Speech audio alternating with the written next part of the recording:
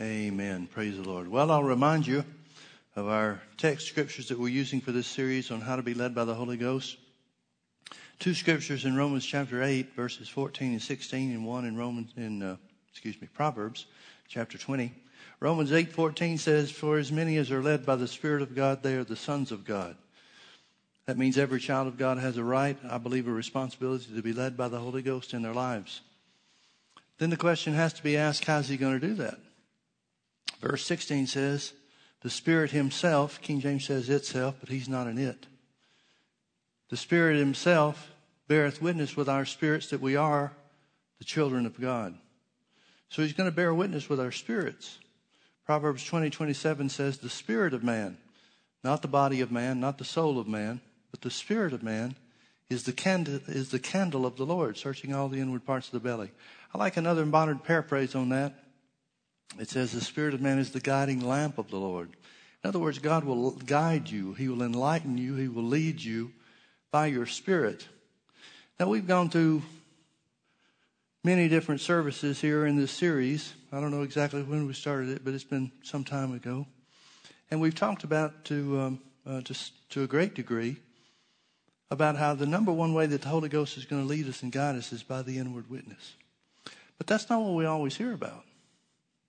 I dare say that I've heard in 30-something years of pastoring dozens, maybe hundreds of stories that people would come and tell me about how that God has guided them, he's led them, he's made his will known to them through something somebody else said or did, through a prophecy or through a vision or through a dream or something or other. And generally, the times the people that will tell you those stories are wanting you to either pray and agree with them that they'll have another experience like that, or they're looking for it on their own. Well, I don't know about you, but I'm not willing to judge or risk my future to somebody else's experience. I'm not willing to risk the will of God for my life on what somebody else experienced or how something worked for somebody else in some remote situation. I'm not willing to gamble my relationship with God on somebody else's experience. Now, experiences are fine as long as they're in line with the Word of God. But if they're not in line with the Word, then they're not worth a thing.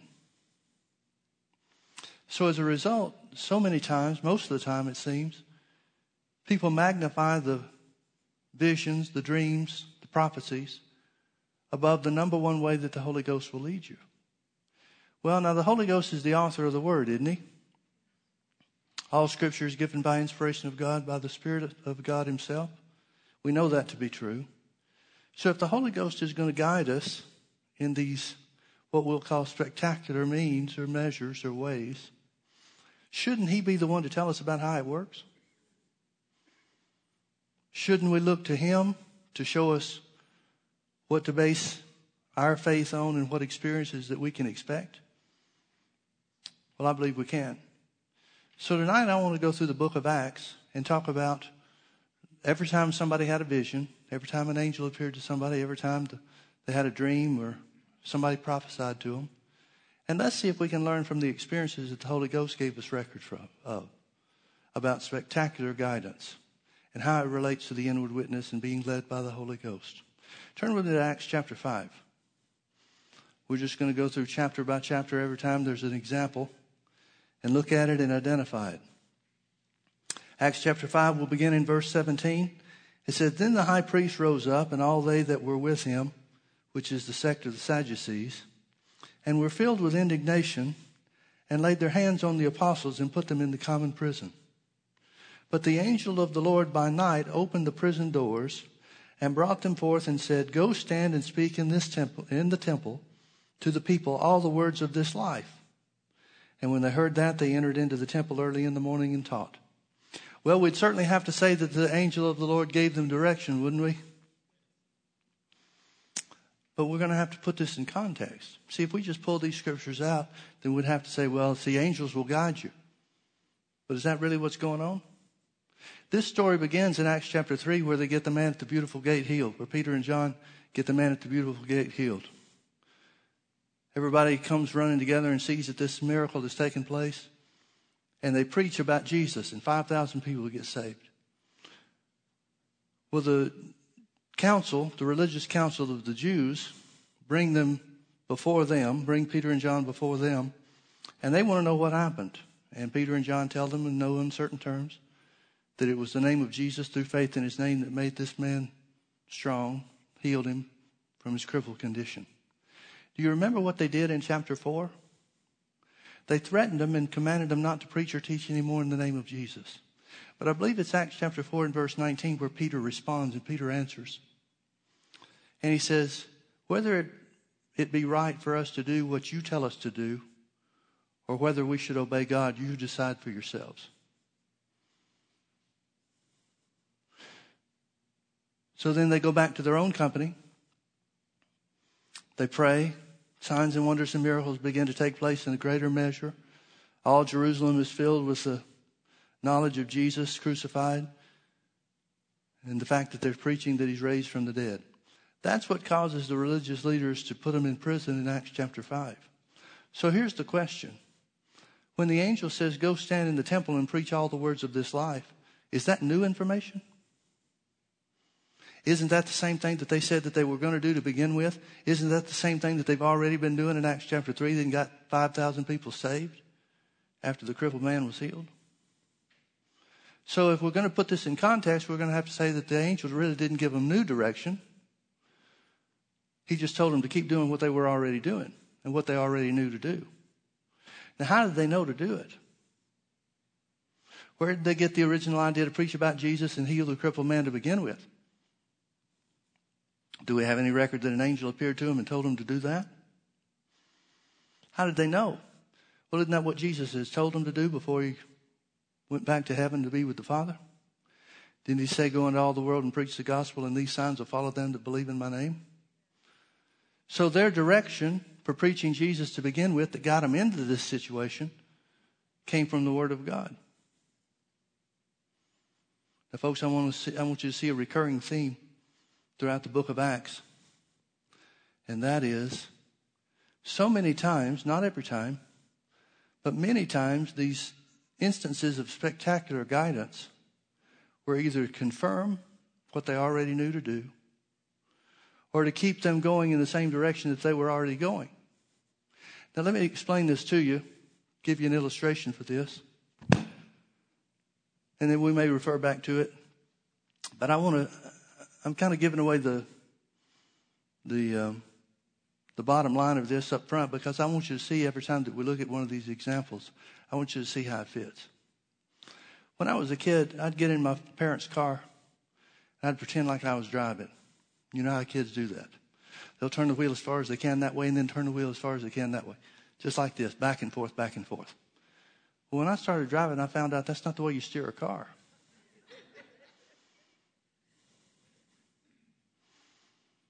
When we're kids, we try to overdo it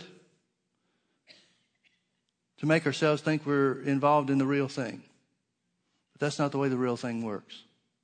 Another thing I found out about cars, when I was a kid playing with the steering wheel, turning it as far as I could one way or the other, I found out that the car never moved, no matter what I did to the steering wheel. So when I started driving, I came to another realization, one that you've discovered as well, and that is it's a whole lot easier to steer a car that's moving than one that's parked. Folks, that example will serve you well when it comes to be led by the Holy Ghost. It's easier for God to steer you when you're already moving than to get you from point A to point B from a dead standstill. Yet so many times, people are looking for God to tell them what to do, how to get to where they want to go, or where they think they ought to go from a parked position. Let's look at the next one over in Acts chapter 7.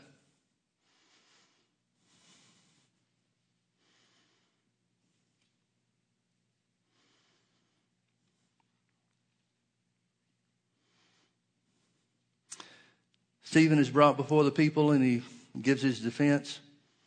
Verse 54, it says, when they heard these things, they were cut to the heart. Talking about the people, the Jews, and the ones that wound up stoning him. And they gnashed on him with their teeth. Now, folks, that's pretty violent action. It's almost as if they're cannibalizing the guy. But he, being full of the Holy Ghost, looked up steadfastly into heaven and saw the glory of God, and Jesus standing on the right hand of God, and said, Behold, I see the heavens opened, and the Son of Man standing on the right hand of God. And they cried out with a loud voice, and stopped their ears, and ran upon him with one accord, and cast him out of the city, and stoned him. And the witnesses laid down their clothes at the young man's feet, whose name was Saul. And they stoned Stephen, calling upon God, and saying, Lord Jesus, receive my spirit. And he kneeled down and cried with a loud voice, Lord, lay not this sin to their charge. And when he said this, he fell asleep. I want you to notice something just as kind of a side note here, folks. The Bible does not say the stoning killed him. It says he fell asleep. That word asleep does not mean died. It means he fell asleep. Well, he had a vision. He saw the glory of God, and he saw into heaven where Jesus is standing on the right hand of God. I personally believe the reason he's standing is because he's standing at the ready to help Stephen if he calls on him. The Bible says Jesus is seated at the right hand of God, not standing. The reason he's seated is because the work is finished. Well, what's he standing for? Well, don't know for sure. Can't prove it for certain. But the Bible says, Paul talked about those who were martyred who would not accept their deliverance. Didn't say deliverance wasn't available for them. Said they wouldn't accept their deliverance, that they might receive a better resurrection. So it's possible, I'll throw it out there for your consideration, that Jesus is standing at the right hand of the Father, ready to help him if he calls on him. But back to our original subject, is there any direction in this vision whatsoever? There's comfort. Stephen knows where he's going. He knows what it's going to be like, at least in part. Gets a glimpse. But he has a vision and there's no direction whatsoever. Look at chapter 8.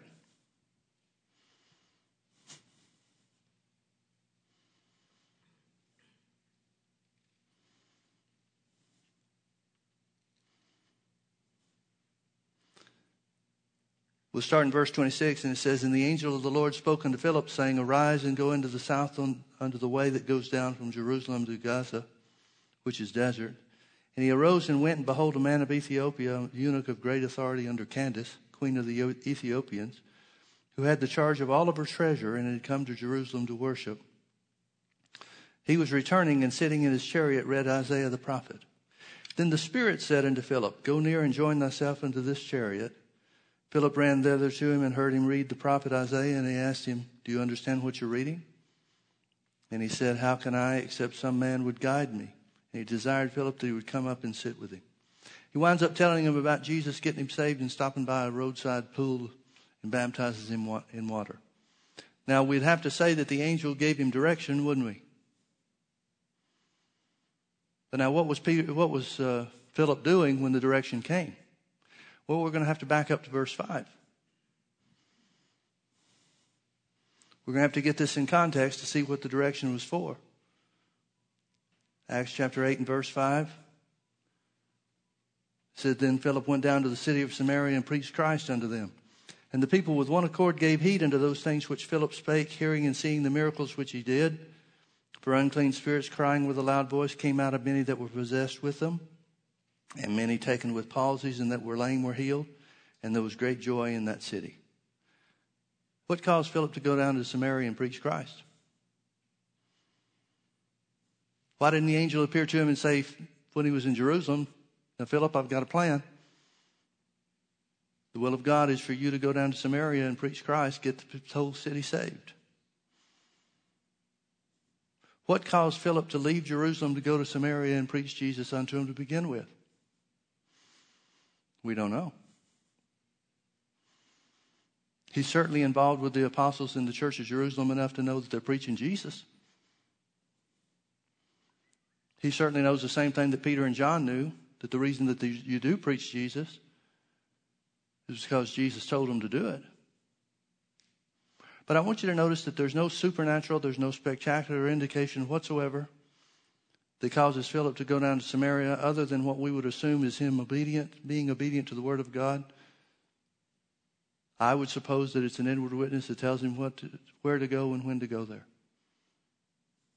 But it's certainly in obedience to the word. So we've got the same situation.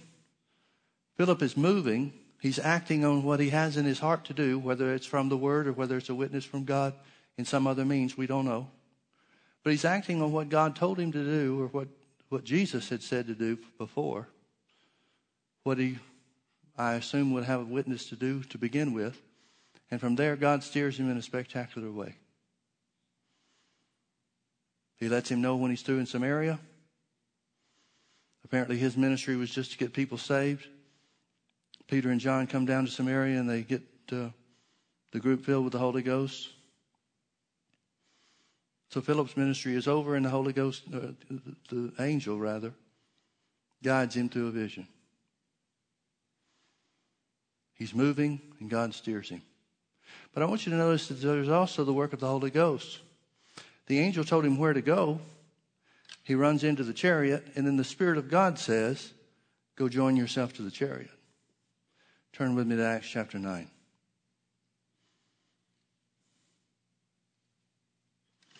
Acts chapter 9's got a couple. Tells us about how Paul starts off going to Damascus to persecute the church. Verse 3, and as he journeyed, he came near Damascus, and suddenly there shined round about him a light from heaven. And he fell to the earth and heard a voice saying unto him, Saul, Saul, why persecutest thou me? And he said, Who art thou, Lord? And the Lord said, I am Jesus, whom thou persecutest.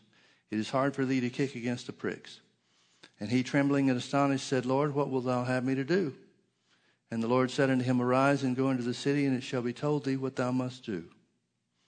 And the men which journeyed with him stood speechless, hearing a voice, but seeing no man. And Saul arose from the earth, and when his eyes were opened, he saw no man. That must mean his eyes were closed when he had the vision of Jesus, when the light shined around about him. When his eyes were opened, he saw no man, but they led him by the hand and brought him into Damascus. And he was 3 days without sight, and neither did eat nor drink. Now this is clearly direction. He's got a vision. Jesus appears to him. Jesus speaks to him. We don't know that he saw Jesus, but we know that he heard him. And Jesus gives him direction about going into the city of Damascus and being told there what he would do from that point forward. So here's a supernatural or spectacular means of guidance for Paul. But I think we can all understand that this is a little bit out of the ordinary, isn't it? I didn't get saved from a blinding light. Did you? I didn't fall off an animal or out of my car. Clearly, this is something that God's doing because of the plan that he has for his life. Now, it goes on to tell us about Ananias and the vision that he had of the Lord.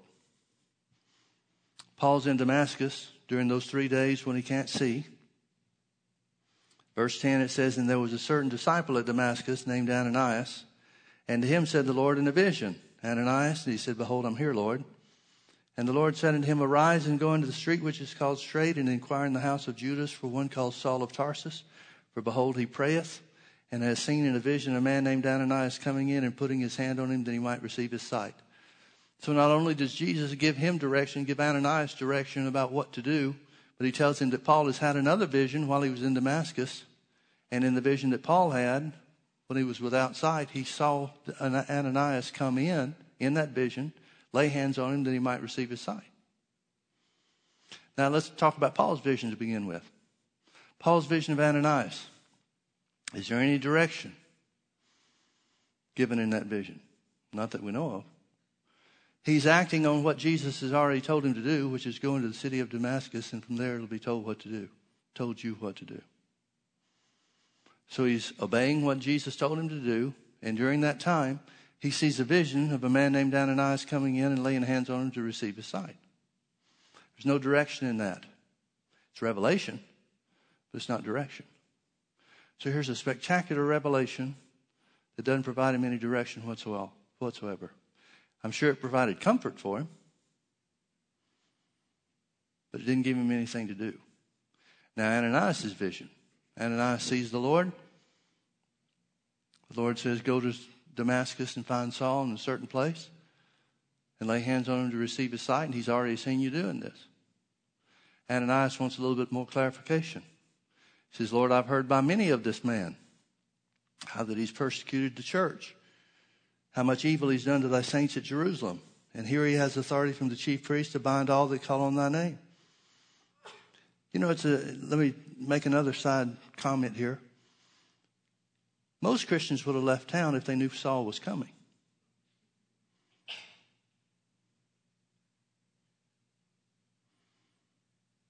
The early believers had a backbone like a steel rod. I'm not sure the modern day church would measure up. But they heard that he'd been given authority, heard Saul had been given authority to come persecute Christians, put people in jail. They know he was involved with Stephen's stoning. They know their lives are in danger, in jeopardy. And they stay put and worship God. I wonder if that has anything to do with Jesus appearing to people like Ananias.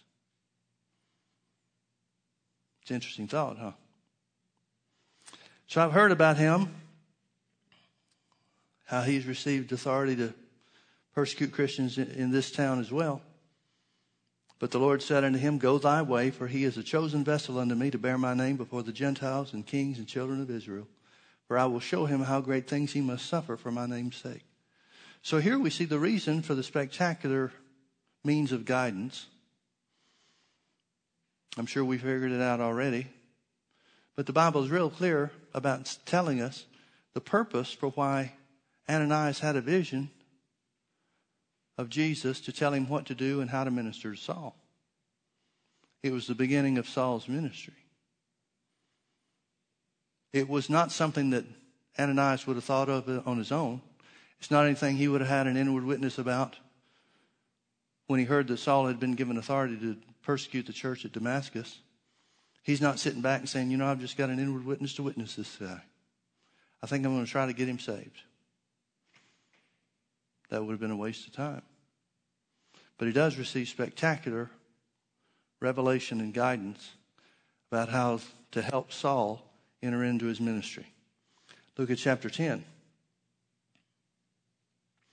We've got 3 of them here. First, it tells us about Cornelius in Caesarea, a centurion of the band called the Italian band. He's a Roman soldier. He was a devout man and one that feared God with all of his house, which gave much alms to the people and prayed to God always. He saw in a vision, evidently about the 9th hour of the day, an angel of God coming in to him and saying unto him, Cornelius. And when he looked on him, he was afraid and said, What is it, Lord? And he said unto him, Thy prayers and thine alms are come up for a memorial before God. And now send men to Joppa and call for one Simon, whose surname is Peter. He lodges with one Simon a tanner, whose house is by the seaside, and he shall tell thee what thou oughtest to do. And when the angel which spake unto Cornelius was departed, he called 2 of his household servants and a devout soldier of them that waited on him continually. And when he had declared all these things unto them, he sent them to Joppa. Now, what's the angel's purpose for appearing to Cornelius in Acts chapter 10? He's telling him who to go to get saved. He's telling him who to hear from to get saved. Now, when it says that he was a devout man, he was not born again. So there's no way for him to have a witness of the Holy Ghost about how to get saved, because you got to get saved to get the witness of the Holy Ghost regarding the leading of God. That's not to say that unsaved people can't receive inward impressions. But you could well understand that for an unsaved person, it would be so indistinct that the rare occasions where somebody does recognize it are few and far between. I'll give you an example. There was a lady in a small church down in Texas, Brother Hagin used to tell a story about, that her son had been separated from his wife, and he had a little boy, just less than a year old. And when they had separated, the son had moved back in with his mom. And he was going to work one day, and just as he was about to walk out of the door, he stopped and he turned around and pulled out his billfold and said, Mom, he said, here's the only picture I've got of me and my little boy. He said, if something were to happen to me, I'd want you to have this. Well, that was all that he said. He went out of the door, got on his motorcycle riding to work, and within 15 minutes he'd been killed in a car wreck. Well, you'd have to assume that he picked up on something, that something was going to happen. But he wasn't saved, didn't know about spiritual things. I have no doubt whatsoever that the Spirit of God was trying to make contact with him to spare his life. But because he was unsaved and didn't know about spiritual things, neither did his mother really, then it wasn't something he could change.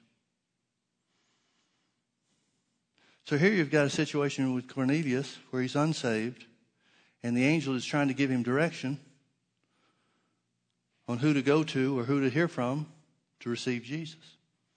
Now, folks, this story, this incident, really encourages me, because God's out trying to get people saved. He's not trying to keep them from it. And if he would do supernatural things in the early days of the church, I think we can expect him to do spectacular and even supernatural things today. Now let's continue the story. Verse 9, it says, "And on the morrow, as they went on their journey and drew nigh unto the city, Peter went up on the housetop to pray about the 6th hour. And he became very hungry and would have eaten, but while they made ready, he fell into a trance. And he saw heaven opened and a certain vessel descending unto him, as it had been a great sheet knit at the 4 corners and let down to the earth, wherein were all manner of 4-footed beasts of the earth, and wild beasts, and creeping things, and fowls of the air. And there came a voice to him, saying, Rise, Peter, kill and eat. But Peter said, Not so, Lord. He knows who it's from. He knows who's talking to him.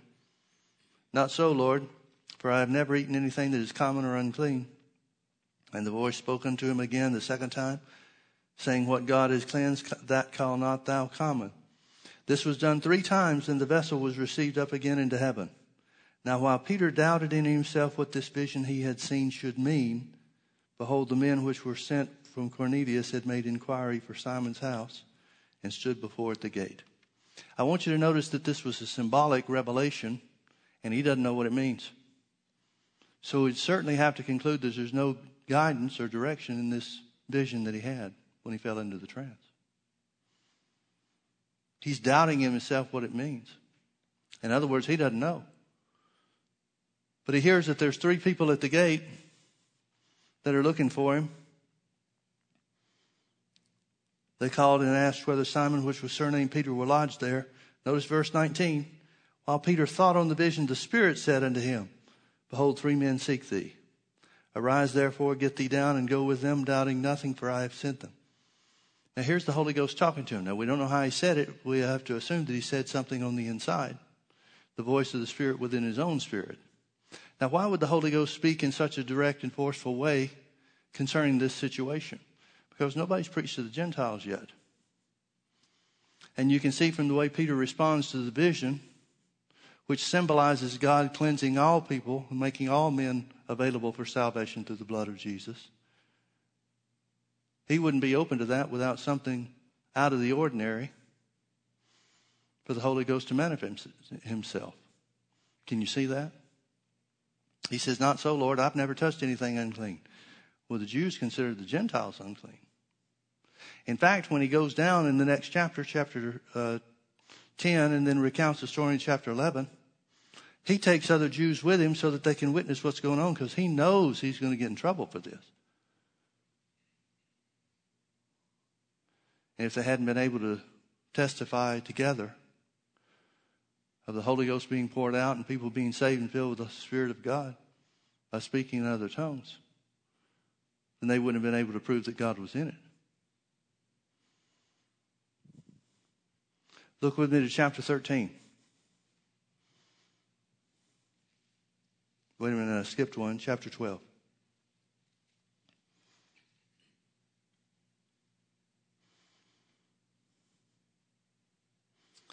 Verse 1. Now about that time, Herod the king stretched forth hands to vex certain of the church.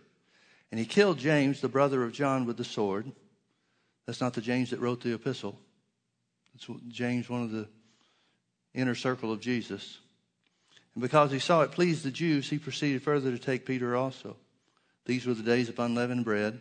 And when he had apprehended him, he put him in prison and delivered him to 4 quaternions of soldiers to keep him, intending after Easter to bring him forth to the people. Peter therefore was kept in prison, but prayer was made without ceasing of the church unto God for him. And when Herod would have brought him forth, the same night Peter was sleeping between two soldiers, bound with two chains, and the keepers before the Lord, before the door, kept the prison. And behold, the angel of the Lord came upon him, and a light shined in the prison. And he smote Peter, that means he struck him on the side, and raised him up, saying, Arise up quickly, and his chains fell off from his hands. And the angel said unto him, Gird yourself, and bind on your sandals. And so he did, and saith unto him, Cast thy garment about thee, and follow me. And he went out and followed him, and knew not that it was true which was done by the angel, but thought he saw a vision. When they were past the first and the second ward, they came to the iron gate that leads into the city, which opened to them of his own accord, and they went out and passed on through one street, and forthwith the angel departed from him. Now, is there any direction in this deliverance, this occasion of deliverance, where the angel shows up? Nothing other than put on your clothes. So the angel is doing a work of deliverance, but he's not giving a message to him. After the angel disappears, then Peter's left to figure out what he's going to do. He goes to Mark's house, knocks on the door. You remember the story, how the little girl heard it was Peter and couldn't believe it, so she didn't even open the door. She ran in and told everybody, It's Peter, it's Peter, it's Peter. They didn't believe him, believe her, knowing that Peter was in prison. Peter's standing there still knocking on the door. So the angel didn't give him direction. One of the outstanding things about this story to me is how deep a sleep Peter was in, knowing that he was going to be killed the next day.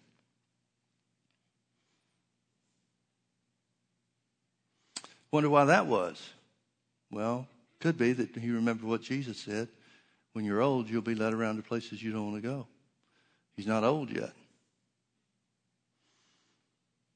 We might say it this way, Peter was sleeping on the Word of God. So much so that the angel had to smack him a couple of times. Then wake him up good and tell him to pick up his clothes, don't forget your shoes, and so forth. Acts chapter 13. Verse 1, Now there were in the church that was at Antioch certain prophets and teachers, such as Barnabas and Simeon, that was called Niger, and Lucius of Cyrene, and Manaen, which had been brought up with Herod the Tetrarch, and Saul. As they ministered to the Lord and fasted, the Holy Ghost said, Separate me Barnabas and Saul for the work whereunto I have called them. And when they had fasted and prayed, and laid their hands on them, they sent them away. Now here's a situation where you see prophets and teachers, which means everybody in this list of 5 was either a prophet or a teacher, or maybe some, and it seems that Paul did, stood in both offices, prophet and teacher. So they were prophets, teachers, and or prophets and teachers. And the Holy Ghost says, we have to assume he said it through one of the prophets. The Holy Ghost said, Separate unto me Barnabas and Saul for the work whereunto I have called them. Now there's direction, but it's not something that's new direction. It doesn't say for the work whereunto I am calling them. It's indicating that they were already aware, Barnabas and Saul were already aware of what God's plan was for them. They're just waiting for the right time, the right situation, the right circumstances to begin. So here again, I would submit to you that God's steering a moving ship, not somebody that's parked and waiting for God to do something. Then it goes on to say, So they being sent forth by the Holy Ghost left and departed. They recognized that they were being sent by the Holy Ghost. So here's a spectacular means of guidance, or means of revelation and direction, that confirms something they already had. Not new direction, but something that confirmed what they already had. Chapter 16.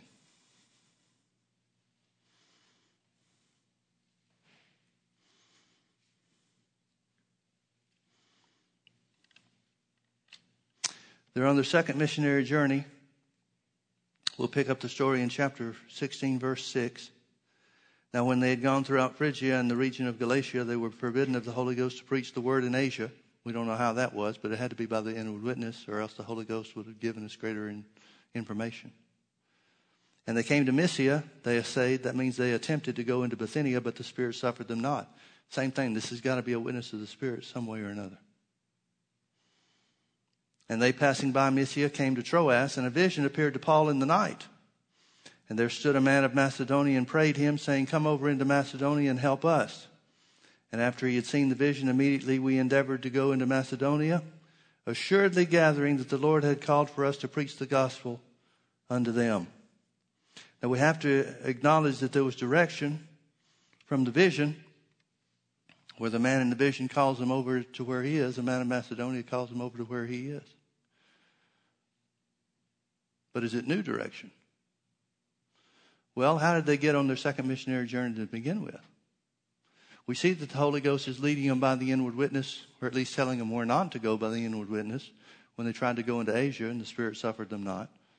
And then they tried to go into Bithynia, and the Spirit said, don't go there either, some way or another. Again, I have to assume that that's by the inward witness, or the Holy Ghost would have told us what it was if it wasn't that. But how did they get on the second missionary journey to begin with? Let's go back to chapter 15, the end of the chapter. Chapter 15 is where they have the council at Jerusalem, and they decide on how they're going to deal with the Gentiles and the law of Moses and so forth. Let's pick up in verse 36, and it says, And after some days after Paul said unto Barnabas, Let us go again and visit our brethren in every city where we have preached the word of the Lord, and see how they do. Every city where they'd preached before was the first missionary journey. So verse 36 of Acts chapter 15 says that Paul came up with the idea, you decide for yourself how that happened, but Paul came up with the idea that we should go back where we were and check on everybody. I wonder if that was the inward witness, the leading of the Lord by the inward witness. Well, we know that Jesus told the disciples to go. I haven't read anything in the Bible yet where it says stop. So they finished one missionary journey, take care of the things regarding the council at Jerusalem. And then Paul must have been led by the Holy Ghost in some way or another. I believe it must have been by the inward witness. To say, hey, let's go back where we've been before. On their journey, they try to add to it. They try to go to some new places that they haven't been before. And that's where the Holy Ghost starts saying, no, don't go here. Don't go into Asia. And then says, no, don't go into Bithynia. And then the vision takes place, and the man from Macedonia says, come here. And they assuredly gathered that that's where God wanted them to go. Here's God steering a moving ship once more. Chapter 19.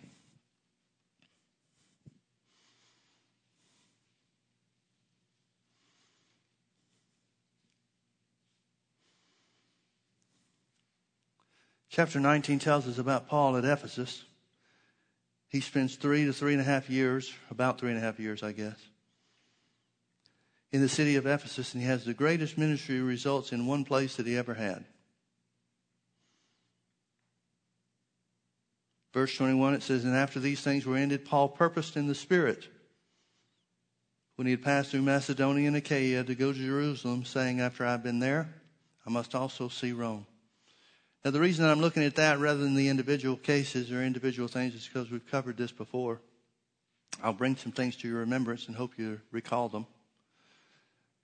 But after Paul decides, I need to go back to Jerusalem, and after that I need to go to Rome, you remember that he says to himself in chapter 20, when he speaks to the Ephesian elders sometime later, a month or two later, he says that every city he goes to, the Holy Ghost witnesses to him that bonds and afflictions are awaiting him in Jerusalem.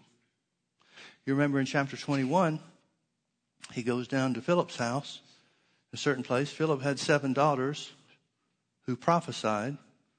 And Agabus the prophet came down there and wrapped his girdle, Paul's belt, around his hands and says, Thus saith the Lord, or thus saith the Holy Ghost, so shall they do at Jerusalem to the man that owns this girdle. You remember also the story about how they meaning Paul's company, including Luke, the author of the book of Acts, how they tried to talk Paul out of going to Jerusalem, but he wouldn't be persuaded. Finally, they said, when he would not be persuaded, we gave up, saying the will of the Lord be done. Now, the interpretation of that verse is very simple, and that is Paul convinced him that it was the will of God for him to go, even though he was going to be bound. Instead of them, meaning the company, Philip and his 7 daughters, everybody involved except Agabus, apparently, could not convince him that it was the will of God for him to not go, and that the reason that the Holy Ghost was showing him these things was to keep him from going. Now, with that in mind, I want to point something out to you. Of all the personal prophecies that we have record of,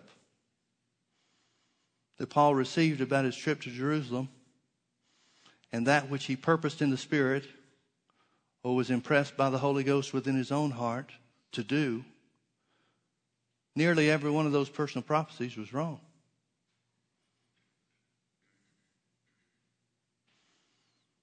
The majority of the prophecies that he received, that we have record of, were wrong. People got revelation from the Lord. They had a witness from the Holy Ghost of things that were going to happen. The Holy Ghost said, or Jesus said of the Holy Ghost, He'll show you things to come. But the vast majority, in fact, we don't even have one example of personal prophecies that were given to Paul that was accurate. Agabus told him what was going to happen, but he didn't try to direct him. Now turn with me over to 1 Thessalonians chapter 5.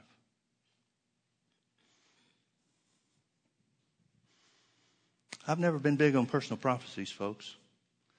And I recommend that you not be either. Because never in the Bible does it say, for as many as are led by prophecies, they're the sons of God.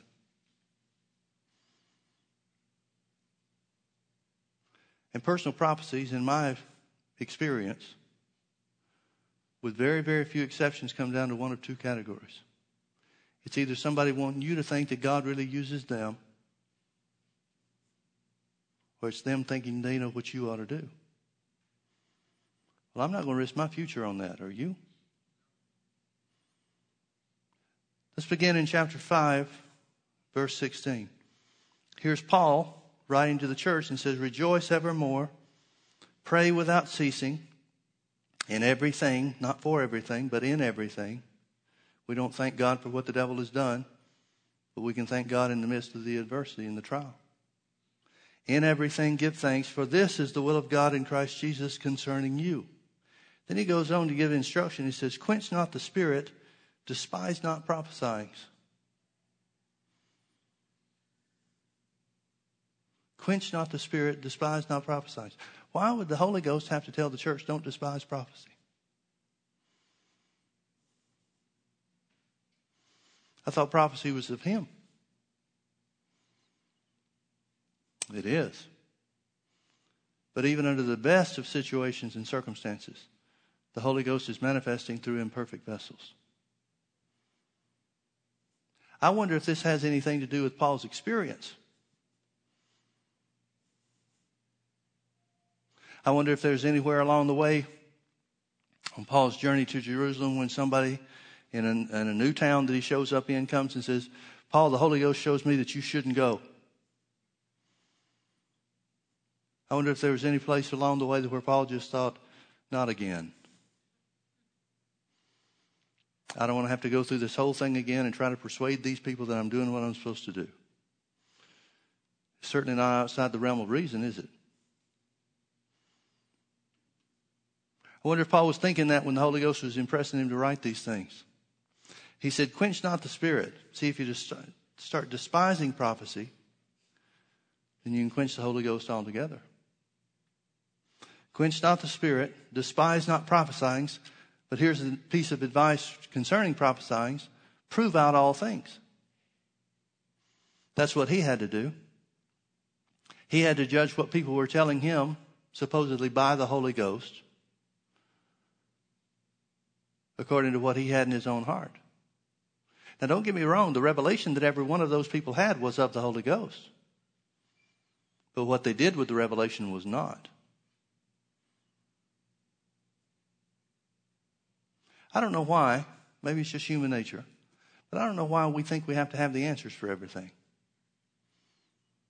It's okay to say, you know, it seems to me that this is something that's coming down the road or that I've got a witness about thus and such. But I'm not sure what that means. What's wrong with that?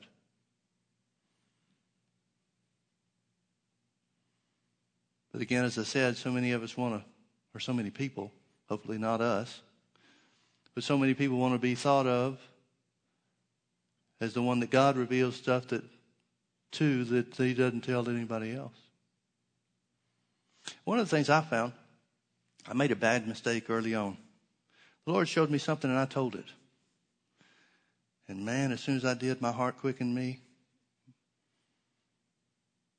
My own heart condemned me for what I did, what I said, and how I said it, and the motive behind it. Now, beforehand, I couldn't see that I was trying to exalt myself. But as soon as the words came out of my mouth, man, oh man, oh man. It was like, how in the world did I not see that? And it was nearly forever, or it seemed like forever, before the Lord would show me anything else. These people that run around saying consistently, well, the Lord shows me. The Lord's not showing anything to anybody that blabs their mouth away. The ones that God shows things to are the ones that can keep his secrets.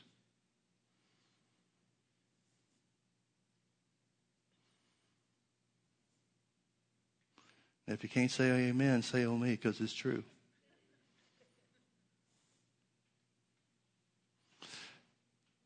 Quench not the spirit, despise not prophesying. Prove all things and hold fast to that which is good. All things you hear aren't going to be good. They're not going to be right. They're not going to be true. You've got to determine from the inward witness what's right and what's not. Now, folks, let me close with this. You remember, I've given you the 4 steps to developing in spirit.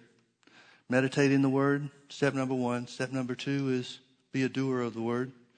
Step number 3 is give the Word first place in your life. And step number 4 is instantly obey the voice of your spirit. Brother Hagin used to make a comment, a statement regularly in teaching on this subject that I thought was real good, and I think it's even better today than when I first heard it. We have a right to be led by the Holy Ghost, but we can't lead God on how he's going to lead us.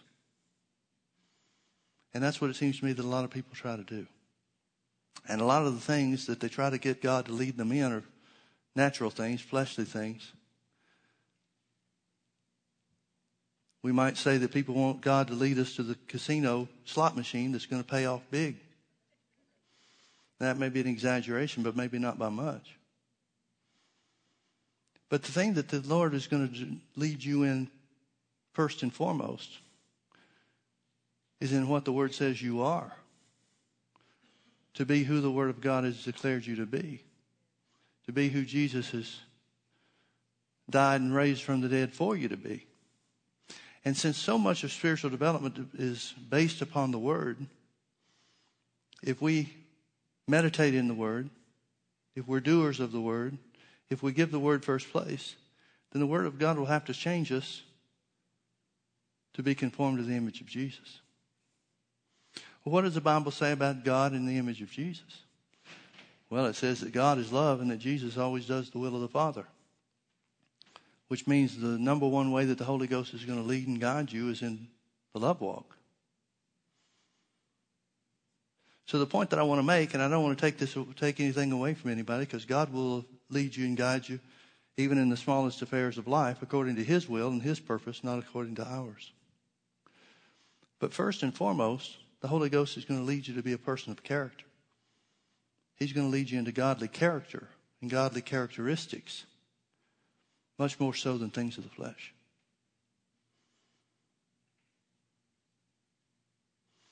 Beth was telling me about a Facebook post she read earlier this week. Or somebody, I don't know who it wasn't anybody in the church. But somebody had posted on there that they had just had the hardest time and experience of their life because they had to forgive somebody that didn't ask them to forgive them. Well, duh. That's what forgiveness is. It's walking in love when somebody doesn't deserve it and hadn't asked for it. It's forgiving somebody when they don't think they've done you wrong. It's forgiving when somebody thinks they're in the right. It's treating somebody the same as if they were. Those are ways that the Holy Ghost is going to lead you. Those are the things that the Holy Ghost will lead you in. That's where he'll guide you. He'll guide you into forgiveness. He'll guide you into the love walk. Amen? Let's pray. Father, we thank you for your word. We thank you for the Holy Ghost who leads us and guides us. Make us to be who you've destined for us to be. Make us to be who Jesus died for us to be. We commit ourselves to walk in love, Father. We commit ourselves to develop in the same love that was shed abroad in our heart by the Holy Ghost when we were born again. Thank you, Father. We give you free course and reign in our lives to show us what you would have us to do. If you see fit for us to have a vision or an appearance of an angel or a voice from heaven, we yield ourselves to that, Lord, but we refuse to look for it and seek after it. We're perfectly satisfied with being led by the inward witness, the Holy Ghost within. We simply ask for your help to develop a spiritual sensitivity that we'll know when he's impressing upon our hearts, that we'll know when it's the work of the Holy Ghost within us. We ask these things in your precious and holy name, thanking you in advance for doing them. Amen. Amen. God bless you. Thank you for being with us.